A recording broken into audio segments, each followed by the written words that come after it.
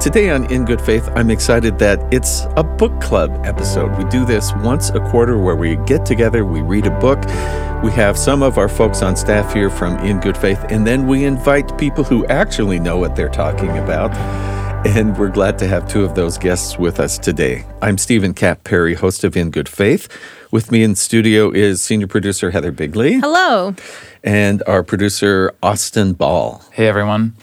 As well as our designated experts for the day, we've got Sydney Ballif, who's a grad from BYU in interdisciplinary humanities, and she's hoping to get a PhD in philosophy with a special emphasis on love and forgiveness. Sydney, thank you so much for coming in today. Thanks for having me. Also with us today is a friend of mine for years, Stephen Nordstrom. He calls himself a fellow pilgrim on the way, and a student of the vast expanse of human experience, trying to build up communities centered on love and care. He's a financial analyst supporting hospitals in Utah County, and he's made his spiritual home with the congregation of St. Mary's Episcopal Church in Provo for the past 10 years. We are talking today about the book, The Universal Christ, and this is by Father Richard Rohr. And I want to read the subtitle for this, How a Forgotten Reality Can Change Everything We See, Hope for, and believe. And he talks in the introduction that of all things he hadn't spent a lot of time focusing on directly was Jesus and Christ. So I'm glad he took the time, wrote this book that came out in, I think, 2021. Mm-hmm. And I am wondering, because you have a well dog-eared copy with lots of notes, Stephen, when did this book first come to your attention, and what did you like about it at first? So Richard Rohr is one of those people that people in various religious traditions hear about and gravitate towards, either in appreciation or in opposition to what he says. He's kind of a figure that either appeals or doesn't. And it becomes clearer as you read through this book, but why? Because this is, as I think he says it, a distillation of some of the biggest concepts that he's been sitting with and working on for his entire life, as a priest, as a contemplative, as a founder of a community of contemplation and action. And so in the various podcasts that existed in the world, this name came up, and I got turned on to Richard Rohr. I read a number of his books, and so when this one came out, I was very eager to get to know it as well. So there is actually a podcast where some of the students of the Center of Action and Contemplation walk through the book chapter by chapter with Richard Rohr. And that would be fun to listen to it as we read right, through. I recommend it. It's called Another Name for Everything, which is a quote from this book, actually. So, yeah. And Sydney Ballif, how did you first come to the book, and how did it first interest you? I have a friend in England, and we were one day chatting on the phone about our simultaneous faith crisis, that we were having a hard time navigating our relationship with the Savior and our relationship with the institution of our church. And he sent me this book by surprise in the mail, and it was like a beam had entered in my mailbox, and I ran and got it, and I couldn't put it down. And in fact, we talked about it later, and it was like an answer to all of our prayers, seeking for some reconciliation between the term religion and faith and belief in Christ and Jesus. So that's how I found the book. I came to this book because as a aspiring old person who is, and I've checked off some of the boxes on the list to get there. I had read Richard Rohr's Falling Upward, which talks about first half of life, second half of life, which, according to him, I am in the middle of right now. And so I became just quite interested in his view of the world. And Stephen, like you said, he can be a controversial figure because, yes, he's a Franciscan. He comes from that tradition. And yet other people would say, I'm not sure you're even Catholic. The stuff you're talking about is so universally spiritual in nature, which actually I've really liked, as I've been reading, to try and be open to. And Richard Rohr has stepped away from doing speaking engagements, and this is probably the closest we'll ever get to having Richard Rohr on the show, even though we've loved him and we've reached out to him multiple times. We were even at the Center of Action and Contemplation last year, and we saw the wonderful tree that he discusses in this book, planted in the back. This huge tree that kind of focuses your mind on the natural and the spiritual and your connection to it. I think for us, it was really important to get a chance to talk about something that Richard Rohr is putting out into the world and exposing our listeners to it. So, yeah, the closest we got was we waved to him from the parking lot. We saw him getting out of his car, and he is getting older. He was using his cane, and we thought, we'll wave. We don't want to bother him. He looked like we're not going to rush like groupies. He was busy. We resisted. Right. So one of the first things he does is he talks about what is Jesus and what is Christ. And he says, Christ was not just a last name. Or a last name at all, right? Yeah, yeah. Well, this is a book of redefinition, right? I think largely. Richard Rohr is taking all these concepts that many of us as practicing Christians have just accepted and sort of the doctrines that have come down traditionally to us and asked us to re-examine what's going on with them, what's behind them, why they got started in the first place. And so this idea that there's a Jesus who's in the Bible and who is the Son of God. We spent all this time talking about how he is God or he is a manifestation of God, but we haven't talked a lot about what he actually did in his life and how he helped other people and how he reached out to folks. And then there's this idea of the Christ, which is something separate, and the idea of this permutation in all of creation, right? Of that Jesus is this manifestation of God, but in fact, God is manifested in all of us, in all of creation. And if we took that seriously, if we understood that more, our relationships with each other would change, our relationships with the world would change, with the natural world, our relationships to institutions, to empire would change, right? And this, to me, is something I've been thinking about a long time. And I think when Sydney talks about, wrestling with institutions versus personal relationship with Jesus, this is, I think Richard Rohr is going right there. He's saying, yes, we have institutions and we have traditions, but we also have, these ideas that we need to explore and a relationship we need to explore. There's this kind of mystical through line in Richard Rohr's thinking, I believe, where there is an underlying unity. All is one, and that's Christ. He's the divine. In a sense, he actually goes beyond gender because the Christ is so transcendent to him. It's indwelling in every instantiation of matter, of life, and that is what enables us to sort of belong in a really radical sense to everything else. And he calls it morphic resonance, to be able to resonate with it and to see ourselves in each other. I thought it was really cool that he talks about the necessity of this concept of something universal, something divine or Christ, long before Jesus was born.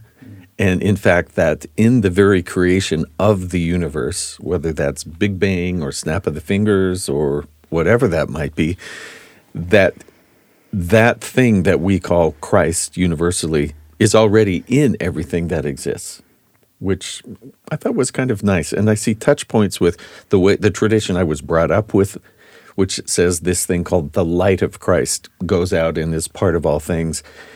And a fun thing I think about a book like this is where I see, okay, this touches on a few things I've been raised with, and it also touches on all these other things from other traditions. And he talks about the great schism just after the year 1000 when sort of Eastern Christianity went one way and with the belief in mysteries, and Western Christianity sort of took over with more of these are the sacraments that get you there, rather than there's knowledge and this particular experience you have to have with God. So I wonder if we could just talk about things in the book, and you can just sort of pull your favorite chapter or the thing that maybe puzzled you the most, but something that you connected with either in total agreement or, wow, I've got to think more about this? I can start. Great. I was always puzzled growing up. In my faith tradition, we have the first Sunday of every month, we have an open mic, for lack of a better term, where people can get up and just share their testimony. And it always puzzled me that people had such a definitive, narrow view of what God is and who God is. And they'd say, God is this. And it never quite resonated with me. And then I went and served my mission in Thailand. And it felt like the colors and the kaleidoscope of God finally came to my field of vision, where the definition was something far more dynamic and far less definitive, as I had grown up believing it was. And on 51, he says, it's the quote, the first quote in italics on that page, "You tend to create a God who is just like you, whereas it was supposed to be the other way around." Did it ever strike you that God gives up control more than anybody in the universe? God hardly ever holds on to control, if the truth be told. We do, and God allows us every day in every way. God is so free. And I loved what Heather said about this is a book about redefinition. It's redefining my relationship to God, how I understand God. And I think often I pigeonholed him to fit the mold I've created for him in my life instead of my life being a mold for him. And so I thought that was really interesting and caused me to pause on my knees during prayer and not determine how he would respond, but instead allow him to be completely free and relinquish control as I see him relinquish control in my life. I like this idea Richard Rohr really is sort of cracking open sort of what are our cultural beliefs and what is available to us if we can let go of the cultural beliefs, right? And, as Sydney said, some of us really struggle with a culturally infused Christianity that wants to center national identity and race and class and all of these things. And then to sort of find someone who's writing about that this is all about change. This is all about evolution, right? And when we talk about, we often say people need to repent, but really what we're talking about is they need to change their mind. He's interpreting the language of the New Testament here. They need to change their mind about a couple of things, many things, perhaps. And only through change do we arrive at perfection. And that to me is both scary, right? I think that's an incredibly frightening concept. And I think it's also reassuring too. I guess it depends on where you are in the process. But this idea that I need to let go of some of the things that have privileged me and make me feel like I'm at the center of everything and recognize my space or my relationship with other people and with God in a new way. And that to me, I think is so important for me to hear as I sort of continue. I'm not quite in the middle of my second half, but I'm getting close to the middle of my second half, and so Something I had to put on the shelf is my insistence on understanding what I'm reading before I move on, and I can't always do that with this book. In fact, it says in the preface, which was written by Brian McLaren, also that Richard Rohr says himself, I can't just tell you this and have you understand it. Just trust me and be willing to not understand parts of this as you go through the process. So I found little places where I thought, I think I've had glimpses of that. This on page 15 really struck me. He says, my point is this: when I know that the world around me is both the hiding place and the revelation of God, I can no longer make a significant distinction between the natural and the supernatural, the holy, the profane. Basically, it's learning to see God in everything, which I'm not super good at, but I've had glimpses in learning to see God in everyone. And hopefully, by extension, I can just feel that kinship or this dissolution of separation between me and other people. Stephen, you said that you like to give this book to people. So what about it motivates you to do that? Well, I think it touches upon kind of like a faith journey that I've been on for my whole life, but, more intensely. over the past 15 years or so. And that feeling of not quite understanding that you mentioned, Steve, that happens to me a lot more in Richard Rohr's writings than in others.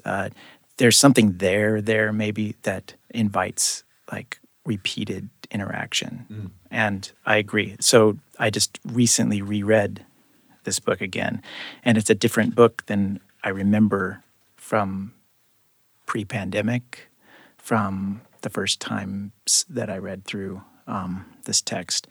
I was probably paying a little bit closer attention this time, knowing that I was coming on a podcast. But I appreciate that you pass through these same words, and yet they mean something different because we've passed through something individually and collectively that has changed us. And I think that's the point, like what you're talking about, that we get so intent on putting things into categories of this is the good stuff, this is the bad stuff, this is the right things, this is the wrong things. So it helps us orient ourselves in a world that is doing that all over the place and is putting us in categories too. And yet, Richard Rohr, through this book, is trying to invite us to a concept that he says is, from the beginning, and is maybe the essence of God, is that it's all in relationship. And he calls this is Trinitarian because it is lover, beloved, and the interrelationship of those two. And it's inviting us all into understanding that everything is interconnected in that way. And it's only when we don't accept it that we're falling out of that love relationship, or that we're not understanding it. And yet there are moments, like you talked about, where we get glimpses or where we reconnect, and it's like regrounding us towards this idea of the divine mind or the Christ consciousness. Yeah. I love what you said, Stephen, because what it seems to me throughout the book and on every page screams at me is the interconnectedness is there only if we have the eyes to see it. Marilyn Robinson talks about this in Gilead, where she says transfiguration is everywhere, but who has the courage to open their eyes and witness it? Because that's implicating. When you see God in everyone, you see Christ in everyone, that demands a certain kind of treatment. And throughout his ministry, Christ is not changing minds, I don't think. He's changing a vision. He changes how we see people and how we see trials. And I also loved how you said it when we pass through this book, as we pass through like trials or things in our life, it changes the way that we see and the way that we feel and the way that we're oriented towards ourselves. And Austin and I took a class together, and our professor quoted this Elizabeth Barrett Browning quote, which is on page 55, and she says, "Earth's crammed with heaven and every common bush afire with God, but only he who sees takes off his shoes." And it's this obsession with vision that I'm currently having, especially with Christ, where a Christ-colored glasses changes the way that you walk through the world. And that's what this book does for me, is the universal Christ reimagines my sight entirely, just as I think Christ asks us to reimagine how we see the world in the New Testament. Another quote that ties in with that is Richard Rohr says in this book, once a person recognizes that God is hidden, the invisible within the visible, it is hard to ever be lonely in this world again. And I thought, I want to feel that way. I want to be that connected. This is In Good Faith. It's time we're going to take just a break in our book club edition here, and we'll be right back.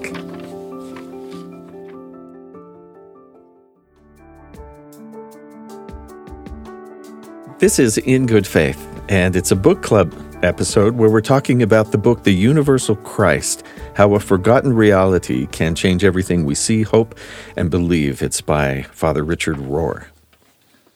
To what you said, Sydney, about Jesus and vision, or Christ and vision, somewhere in this book, I'm trying to find it, Richard Rohr talks about Christ's announcement, "I am the light of the world."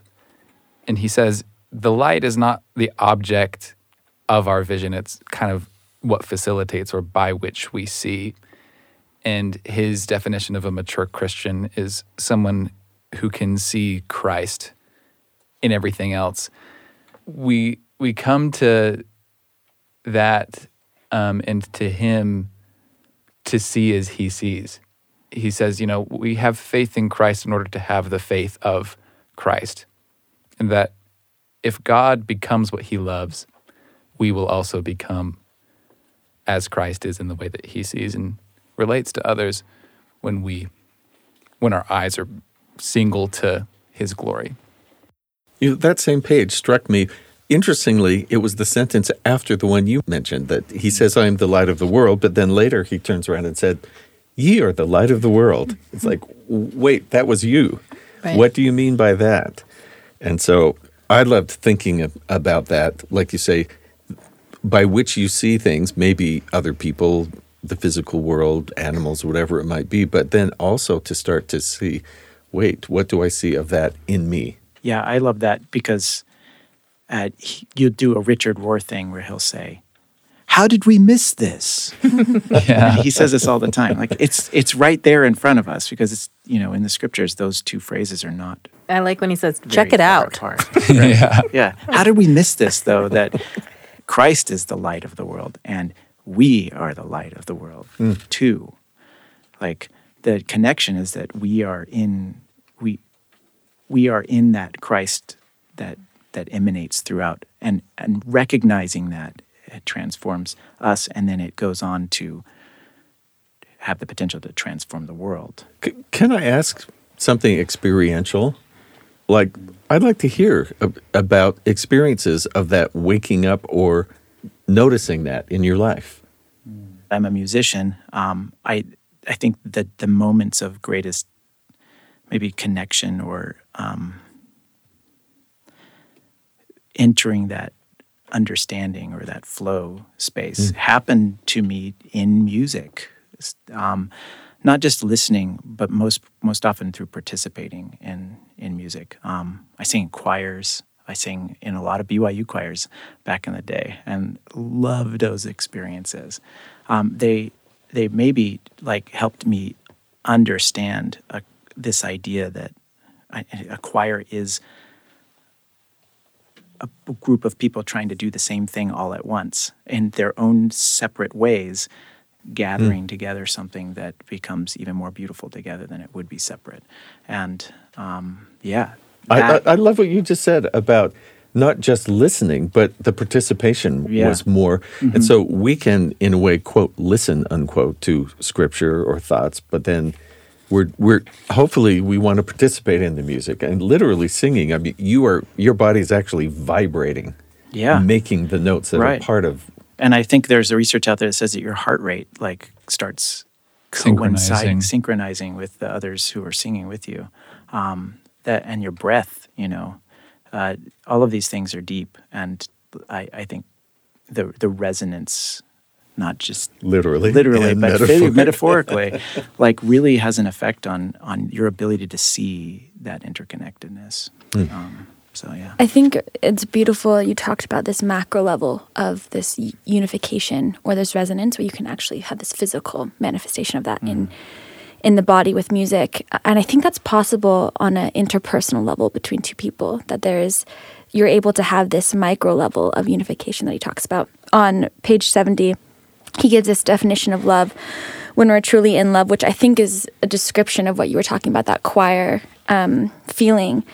We move out of our small individual selves to unite with another. And then he goes on to explain this moment where you befriend someone who might be alone or might not have social capital for you. And I think the experience I am thinking about is not a moment, unfortunately, of great harmony and excitement and feeling full, but of dissonance with someone. I was being chastised by a professor for something that I said, and I felt very unfairly accused of something. And we had just gone back and forth, and I remember looking at him and feeling this I was awake, and this inner aliveness, as Rohr talks about, for him and where he was coming from. And later on, we had a conversation that he had a baggage. He had a backpack of other emotions he was feeling that came out in this conversation. But it was amazing to me that I was able, in a moment of contention, that all dissipated when I saw him in the way that Rohr talks about, stripped of these other conventions or structures or institutions that I had placed on him, and it was just the way that Christ, I think, would see him, hopefully. So you were able in that moment to not be swallowed up and sort of completely identified with that emotion of injustice. You were able to step out and observe enough that something else could happen, I think. Yeah. That's cool. I love the paragraph on that page where he says, love, which might be called the attraction of all things toward all things, is a universal language and underlying energy that keeps showing itself despite our best efforts to resist it. I love this. It's so simple that it's hard to teach in words, yet we all know it when we see it. There is not a native Hindu, Buddhist, Jewish, Islamic, or Christian way of loving. There is not a Methodist, Lutheran, or Orthodox way of running a soup kitchen. There is not a gay or straight way of being faithful, nor a black or Caucasian way of hoping. We all know positive flow when we see it, and we all know resistance and coldness when we feel it. All the rest are just labels. And I think you moved to something higher level in that experience. At least that's the way it speaks to me. And I like this. There's no Lutheran way to run that, although they do run some very good. I mean, Maybe we should take some tips from if I'm the going to go to a potluck, I might choose the Lutherans because they're expert at the casseroles and the hot dish and all. What are you talking about? We're the casserole experts. Are we? Okay. You're not No, potatoes. maybe that's my I thought we were the Jell-O it's my experts. ego leaping up. I was just going to share a story. The first time I really realized this, I had read a short story. It's called The Egg. And it begins with this guy dying in a car crash, and he meets what he perceives to be God. And God's like, okay, you're eventually going to become like me, but I'm going to have to send you back to Earth again so that you can get a little bit more experience. This time you are going to be, a Chinese peasant woman in the 13th century. He's like, but that's in the past. He's like, well, time works differently here. And actually, every person that you will meet is you, just in another incarnation.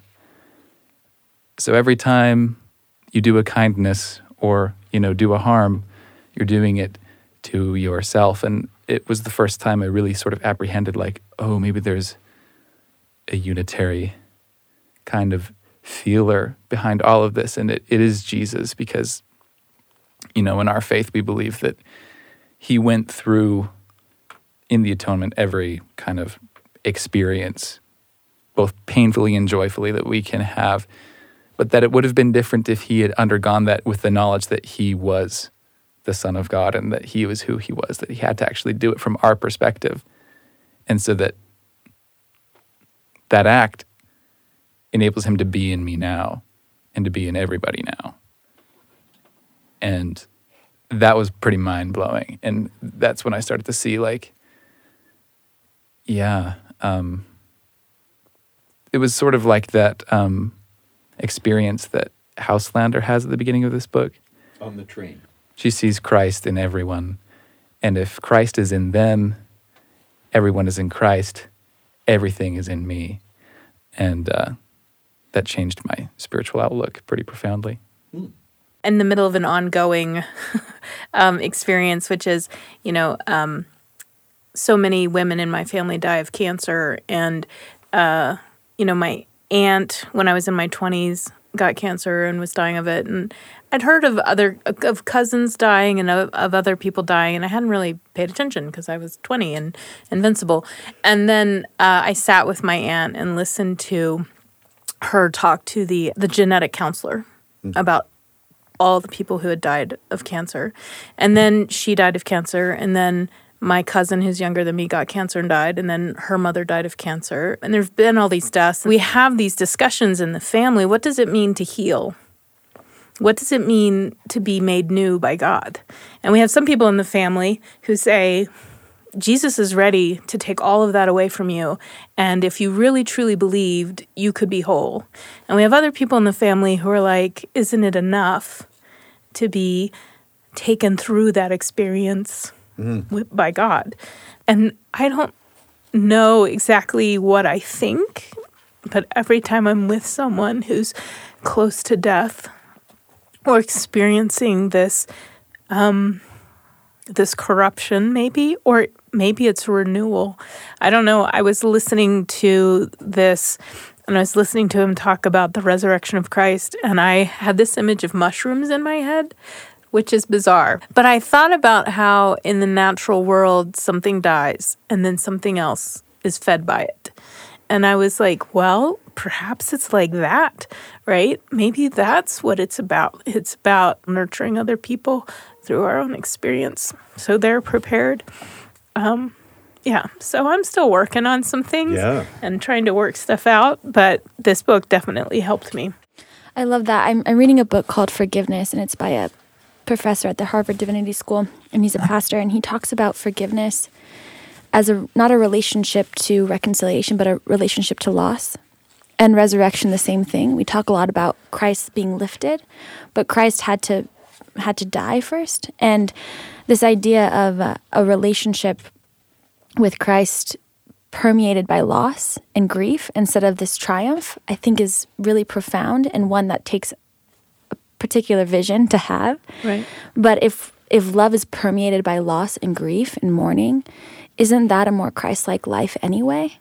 I think of all the interactions that we have and of Christ, and at the end, those moments, he seems to be quite melancholy, not excited or exhilarated by raising a dead man or forgiving the adulteress, but he's full of sorrow and loss and grief. And I think, like Elder Holland says, those Gethsemanes are not to be just tromped through, but really waded in. And I think, Rohr calls forgiveness a largeness of the soul. And I think my soul has only been made larger in moments of incredible loss and grief. And I think we shy away from that. But I wonder, there's an idea that love requires separation. And I wonder if that separation between us and what we want, or that whole feeling that we need, is actually completely necessary and inevitable. And that's when our rubber hits the road, our relationship with Christ and our vision of Christ and with Christ comes into fruition in our life. I wonder if I could ask you, Stephen, in your bio, I said that you're a fellow pilgrim on the way. Yeah.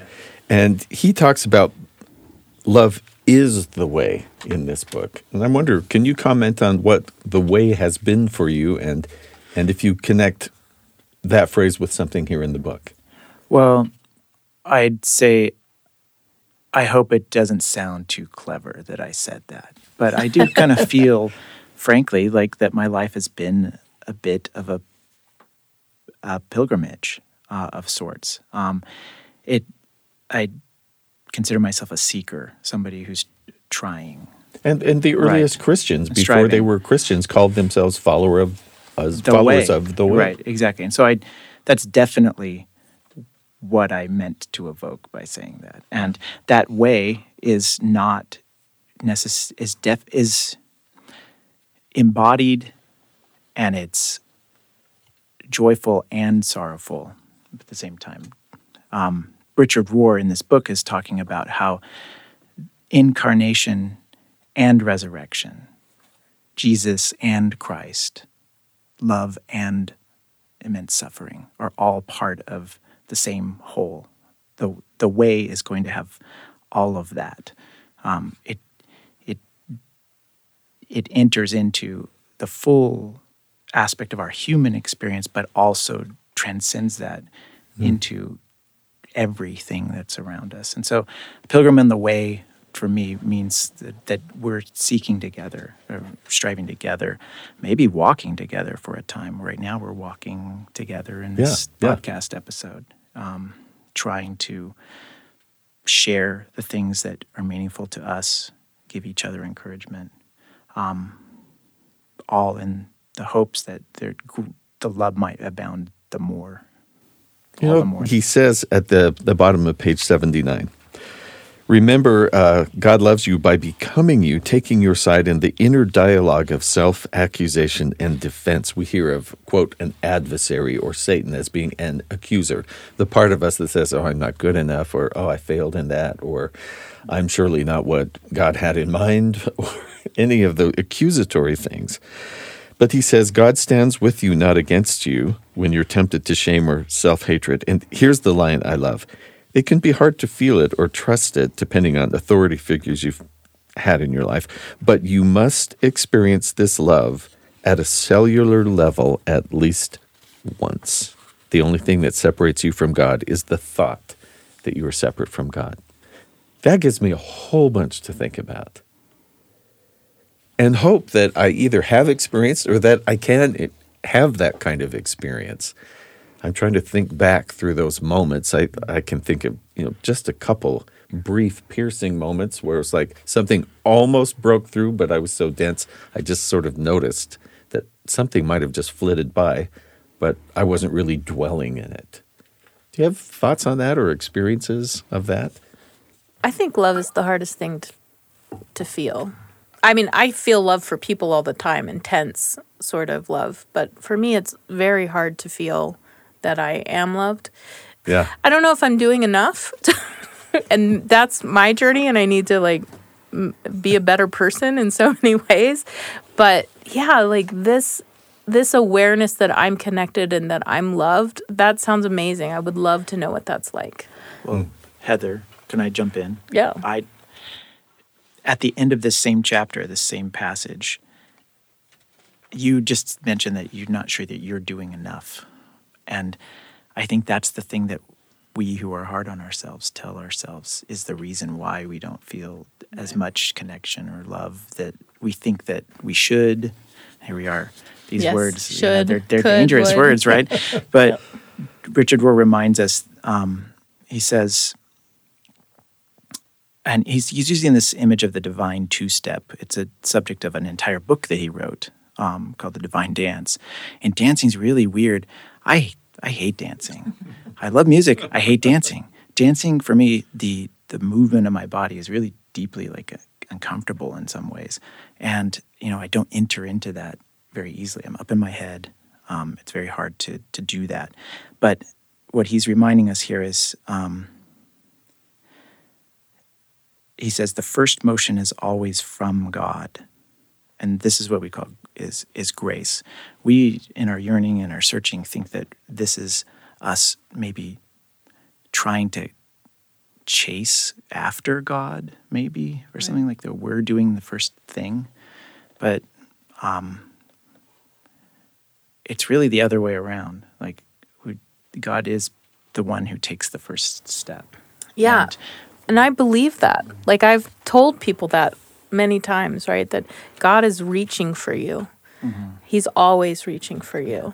But it is really hard to then in my own brain say, right. God is reaching for me, right? Because I'm used to thinking for a variety of reasons. Most of them have to do with my childhood. But, when you're good enough. And he broaches that, right? We seem to think that the way to maturity is to be mature all the time. But the way to maturity is through immaturity. And so we shouldn't expect this perfection of ourselves. We should expect mistakes, and those are ways that we can change and learn. Again, I can say it and I can think it, right. But the feeling, the experiencing of it is so difficult for me, right? To say, oh, I'm part of that too, right? Yeah, the surrender or the acceptance of it is the vulnerability, the hard part, And I wonder if it happens when we're not so focused on it. My mom on my mission, I was in Thailand and I struggled really hard at the beginning. I've had OCD tendencies and it's the opposite of clean there. And I would email her and be complaining and she would never comfort me. She would just say, play the glad game, be grateful. And look outside yourself and serve someone. And I remember the day, I was angry about those emails for a long time. The day that I finally listened and I stopped thinking about, am I happy? Am I feeling the Spirit? Am I loved? Am I being successful? Was the day that I finally was. I think we talk a lot about this a lot, especially in the secular world. It's go find yourself. I'm where are you expecting to find it? In the jungles of some country in Africa, or, in the streets of Bali? Like, isn't it just right here in the world that you live in, that where you plant your feet and the proximity to other people? I mean, the times I felt the most reaching from God is when I've been reaching towards another person and not so concerned in my vacuous self about, like, am I feeling this thing that I've been told I should feel? It's like, no, I'm weeding with my grandma, and all of a sudden this feeling emerges out of nowhere, and it's like, whoa. He's in me and her and us and this plant and this world that I live in. And so I think a lot of times we're looking at this metaphorical mirror, and it's not until we shatter that and we look outside the window of the world and the people that we're with, the experiences that we're asked to be pushed into and the trials that we're asked to suffer, that we really feel that cellular level of God, because he can't be found in this constant analytical, like, teasing, parsing out ourselves. I don't think it's always found within, but it's when we're pushed outside of ourselves that we're allowed to see and feel that godlike love. You're listening to a book club edition of In Good Faith. The book we're talking about is The Universal Christ by Richard Rohr. We'll be back with more in a moment. This is In Good Faith. We're talking about The Universal Christ, the book by Richard Rohr, How a Forgotten Reality Can Change Everything We See, Hope For, and Believe. Austin, just before the break, you looked like you were about to impart wisdom. Well, I follow the Plum Village tradition of Thich Nhat Hanh. And he talks about how waves, they're looking for something, but what they're looking for is what they're made of. The sense that the way to happiness is happiness, that we are what we're looking for, and until we realize it, we won't be satisfied. But when we do, it's like it was all there all along. And what keeps us in this cycle of pursuit and dissatisfaction is not knowing ourselves or our identity. It's an ignorance or... Who is it that says, it's a famous writer, at the end of all our journeying will be to return to the place we began and know it at last. And I think that ties in to that what you're looking for is actually what's already in you, if you can find that. I'm wondering, because we are wrapping up here, or need to wrap up, if there are any particular thoughts or sections that were very relevant to you that you'd like to bring up. Well, I want to bring up the dedication. I dedicate this book to my beloved 15-year-old black lab, Venus, whom I had to release to God while beginning to write this book. So I think if you read this book, and as with all books, you do not have to agree with everything to find something important. You don't have to, take it into yourself and be like, this is my new way of living. I think... Stephen's already pointed out, you can read this during one phase of your life and have one experience. You can read it again. Most great things worth returning to are like that. But I think what this book did for me was made me pay a little bit more attention to what was around me. And I have to say that I was just recently at my sister's, and she has a beautiful black lab who, her name is Lucy. And Lucy is sweet and loving and attentive, and hearing Richard Rohr in my head, and also thinking, but of course, and I need to pay more attention, and I need to be more thoughtful, and not just with easy things like an affectionate dog who is fawning on me, but with the people around me. Pay attention, look around, embrace, be vulnerable. All of these messages were there for me in this, and I found it incredibly helpful. And for where I am right now. Well, I would maybe add also that looking at your dog in love and appreciation becomes an orthopraxy. Oh, tell us what that word means. So if you keep talking about should, right? What you're talking about is right behavior, and you have defined for yourself what are the ways that I need to be to engage in the spiritual life or please the God. I need to do the right things. I think this is trying to say, hey, everything is a mirror, potentially, of the divine love. That mirror allows us to take a dog and turn it into Christ for us in the ways that Richard Rohr talks about Venus, his dog. He says that this dog looks at him with, utter trust and delights in him more than even the food that, she could be eating. She'd rather spend time with him doing nothing in his presence. Right. And appreciating that helps us see that all of our activities have the potential to do that. So it's less about, am I doing the right thing right now? Am I doing the right number of prayers? Am I going to the right number of meetings or participating in the perfect way? The orthopraxy is expanded to include a lot more activities where we see the divine will reflected. Yeah. I think my dog has learned to see the divine in food and will drop me in an instant for the food. I need another dog, I think. That's beautiful. Thank you. I love it. One thing that was really interesting to me is he talks about this problem of, quote, darkness, of sometimes as we mature spiritually, and he gives his own examples so that he has sort of felt the presence of God step away from him. And he felt this loneliness or this emptiness, but that he had come over time to figure that God was sort of pulling back from him, like almost creating a vacuum, a space in him, that he had to then find what was going to go in there or what needed to go there. That he started to see this as a process of growth, not God abandons me, but it's like the way I thought of it is God took off the training wheels and said, this might be a little scary for a minute.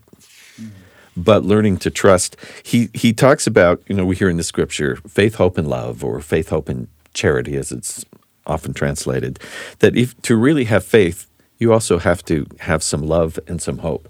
To really love, you have to have some faith and some hope. To really have true hope, you have to have some faith and some love.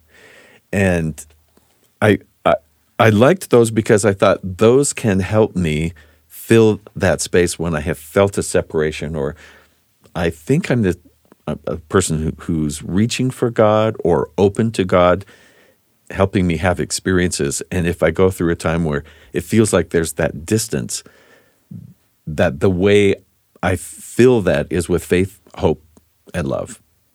I just wanted to share a quote about love. It's on page 70.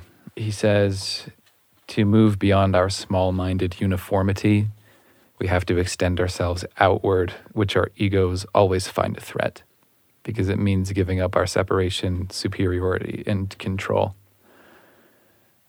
And that struck me as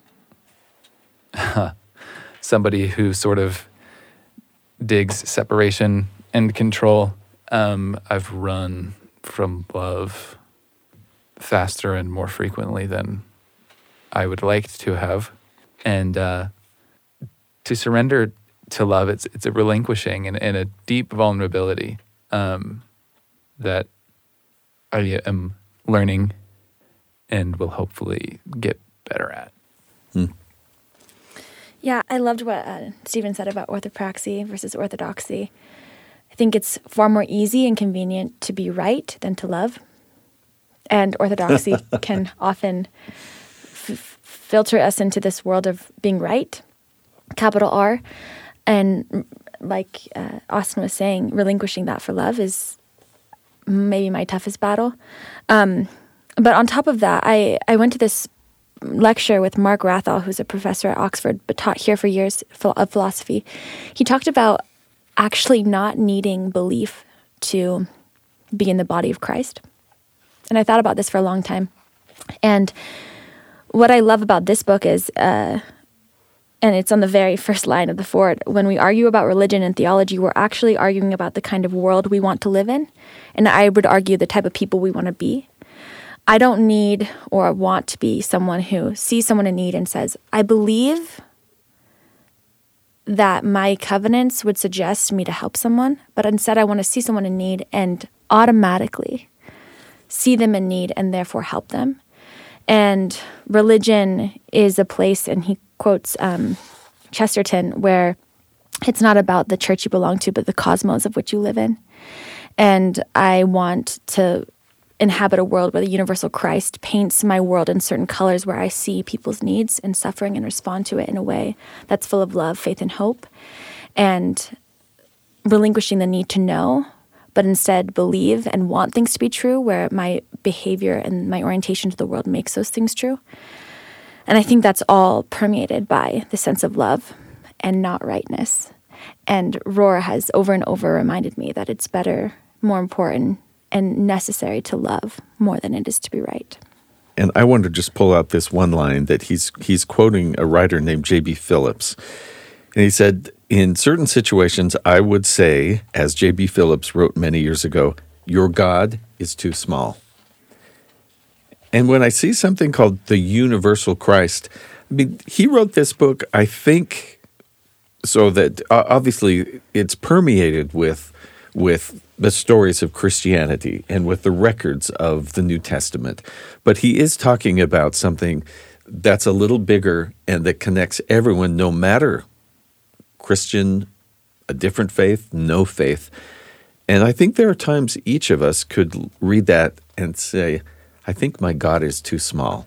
And maybe that's what has caused some smallness of heart in myself. And if when I see a bigger God or a bigger reach, that helps me have that bigger something, that bigger love, bigger hope, bigger faith. I just see God as bigger and starts to include other people too.